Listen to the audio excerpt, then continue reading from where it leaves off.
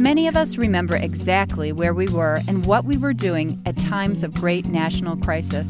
Ask anyone what they were doing when the attack on the Twin Towers occurred, and they not only remember, but have a unique story to tell. Welcome to the Clinicians Roundtable. I'm Dr. Kathleen Margolin, and this week, as part of ReachMD's special report commemorating 9/11, we are talking to Dr. Katrina Froelich, the first woman admitted to the neurosurgery residency program at the University of Pittsburgh Medical Center, and the author of Another Day in the Frontal Lobe, A Brain Surgeon Exposes Life on the Inside. In her book, Dr. Katrina Froelich tells the story of her life on the inside of the world of neurosurgery. During her recent interview, we asked her for her snapshot of where she was on the morning of 9/11. Welcome, Dr. Froelich. Thanks for having me. Dr. Froelich, as you write in your book, during the year of the World Trade Center attacks, you were chief resident in your 7th and final year of neurosurgery training. Give us a little background first about your life at the time. What were you doing as chief resident? Sure. Well, the chief resident year is the final year, and so I was in charge of the rest of the team and had to make sure that everyone was doing their job and where they were supposed to be at the right time and in the operating room. And I, at the time, was in the operating room myself. So that was my role. I was learning the ropes in surgery in my final year and also in control of the other residents. So when you first learned that a plane hit the Twin Towers, you were in the operating room? Exactly. I was in the operating room, and I was with an attending who just happened to be from the Middle East, which was interesting because he had an interesting perspective on that. But I was helping to remove a brain tumor from a man's head, and we were opening the head at the time when the first plane hit, and we were linked to the outside world through one of our neurophysiology techs. There's a guy in the operating room who always monitors the brain waves during the surgery, and he's the one that went out for a quick break and came back with the news.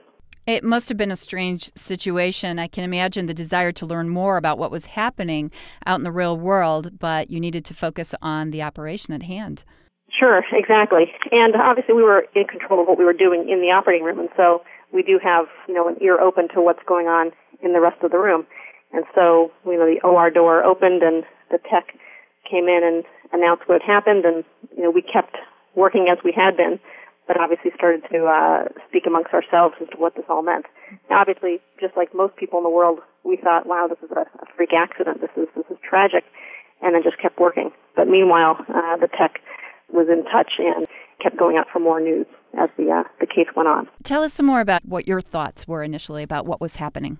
Well, my thought certainly was that it was all an accident, and even actually as the second plane hit, I thought, well, this is even a stranger and even more tragic accident. I was so naive in my thinking at that point. But my attending, who I was working with, we were both under the microscope, the operating room microscope at the time the second one hit, and without stopping or averting his gaze, he said automatically, well, this is terrorism. I was shocked, and it was a strange feeling to be in the operating room focusing on something rather delicate and also getting the shocking news at the same time. It immediately made sense to you? I didn't think terrorism until he had mentioned it, and then, we were getting more news as time went on. I was at the University of Pittsburgh, and the plane that crashed in Pennsylvania wasn't all that far from Pittsburgh, and so when we had heard that another plane was missing and maybe near us, the entire hospital was on alert. Obviously, we weren't needed, but that was also in our consciousness. So when you learned that the other plane was missing, you were thinking possibly it could be nearby. Right, exactly. That's at least the word we were hearing and getting news fed into us in the operating room. Were you aware of a disaster plan at the time for situations like this, or was this just beyond the scope of imagination? Yeah, nothing that we had been formally trained in. I think these days there is more formal training in terms of disaster planning in the hospitals, but nothing that I had personally ever heard of. It's just that we were kind of on alert for that morning, so that's what we were thinking about. And obviously my own personal thoughts were of family members. My husband was in Connecticut at the time, which is pretty much a suburb of New York City, and was doing business there, and I thought he could have been in New York, and my brother also lived in Brooklyn, so I was wondering at the time where they could have been. I had to wait several hours until the end of the operation to find out they were both perfectly fine. Tell me more about this colleague, the foreign-born neurosurgeon who was working with you at the time. For some reason, he just knew right away, as soon as the second plane hit, that he said immediately, this is terrorism. I think it just may have been more in his consciousness that would have been a possibility. And in retrospect, it was obvious, but I was so naive that he was the first to bring it up. Yeah. Did you have an opportunity to work with the surgeon again? Oh, yes, many, many times. Yeah, he's an excellent surgeon, and we definitely reflected on that day together. Do you know of any healthcare professional who, because of their nationality, after that day experienced negative reactions or incidents caused by fear or stereotyping? Luckily, no. I do have a close colleague now, a neurosurgeon who is originally from Pakistan and has a Pakistani name, and he is screened at the airports more frequently than most, but obviously he understands that. He doesn't take it personally. But other than those sorts of minor expected things, I can't think of any obvious other examples, luckily. Dr. Froelich, can you tell us what was the rest of your day like?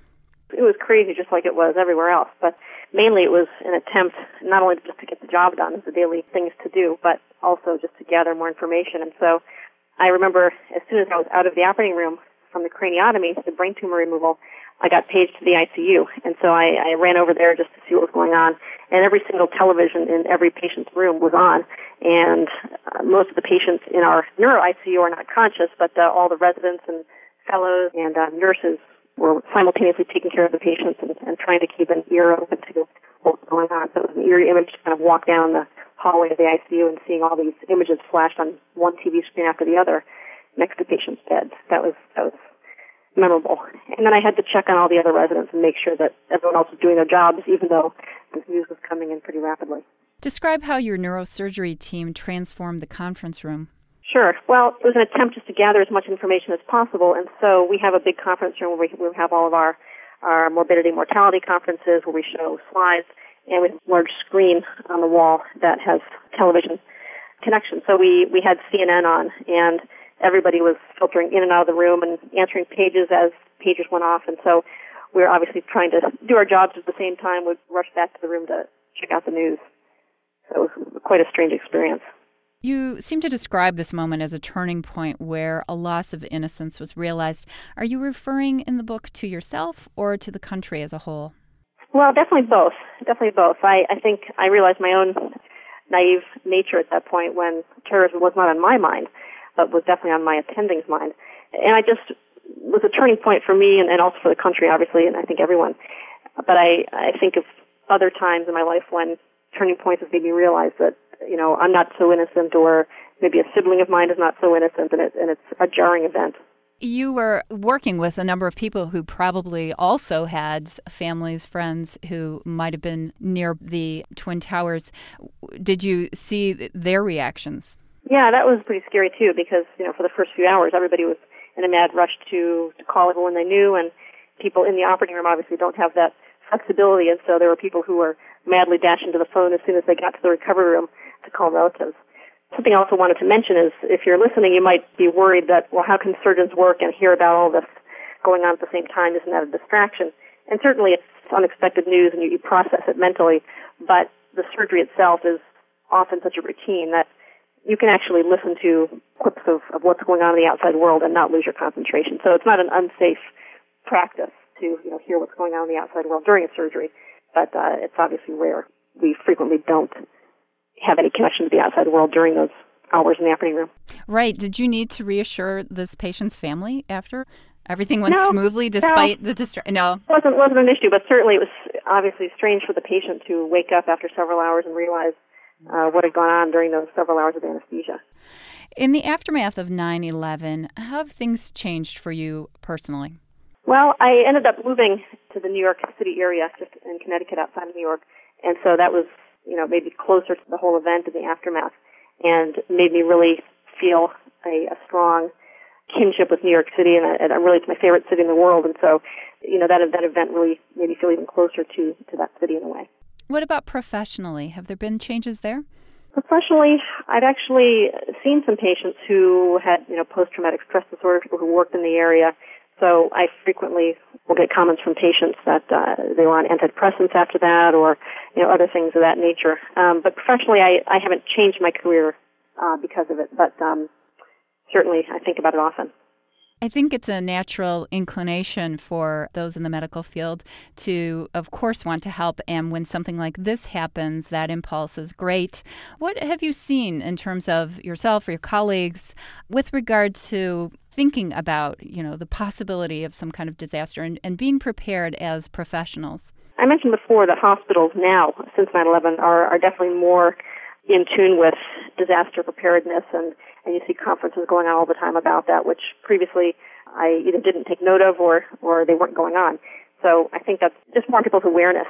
And my current partner that I work with in neurosurgery, he actually went down to the site, I think the day or two after 9/11, just to help out in terms of people with spine injuries and head injuries. So he had stories to tell of his personal experience. That was interesting. He actually felt the need to go there and help out. And what experiences did he share with you? Well, he was there pretty soon afterwards, and so he was just helping triage people with injuries and trying to figure out if any of the spine injuries were serious, and helping put people on collars and make sure that they didn't move the neck if they potentially had an injury. So he was just helping triage and examine patients down there. How important was it for him to actually be there and use his skills to help out? Well, that was very important to him. I think in a similar way, he has a real connection to New York City and really loves the city. So that was just his personal desire, and I think he felt a compulsion to go down there and help, as did many other doctors. In your book is really about your experience being a neurosurgery resident, and this is just one of the many, complicated things that go on as you're struggling to become a professional in this area, and, just fascinating how you have to juggle large and small all the time. Yeah, well, I tried to show that in the book. I tried to show some clinical stories, but then weave in all the different angles that we have to think about, from the ethical to the anatomical to the social, and it's all mixed up together, and that's all part of the training. Some of it you just get on the fly, and other of it is more formally taught, but it's all equally important. Thank you so much for sharing your story with us, Dr. Froelich. Well, I enjoyed it. Thanks for having me. I'm Dr. Kathleen Margolin, and this week, as part of ReachMD's special report commemorating 9/11, we were talking to Dr. Katrina Froelich, clinical assistant professor at Yale University and author of Another Day in the Frontal Lobe, a brain surgeon exposes life on the inside. For comments and questions, send your email to xm@reachmd.com. Thank you for listening.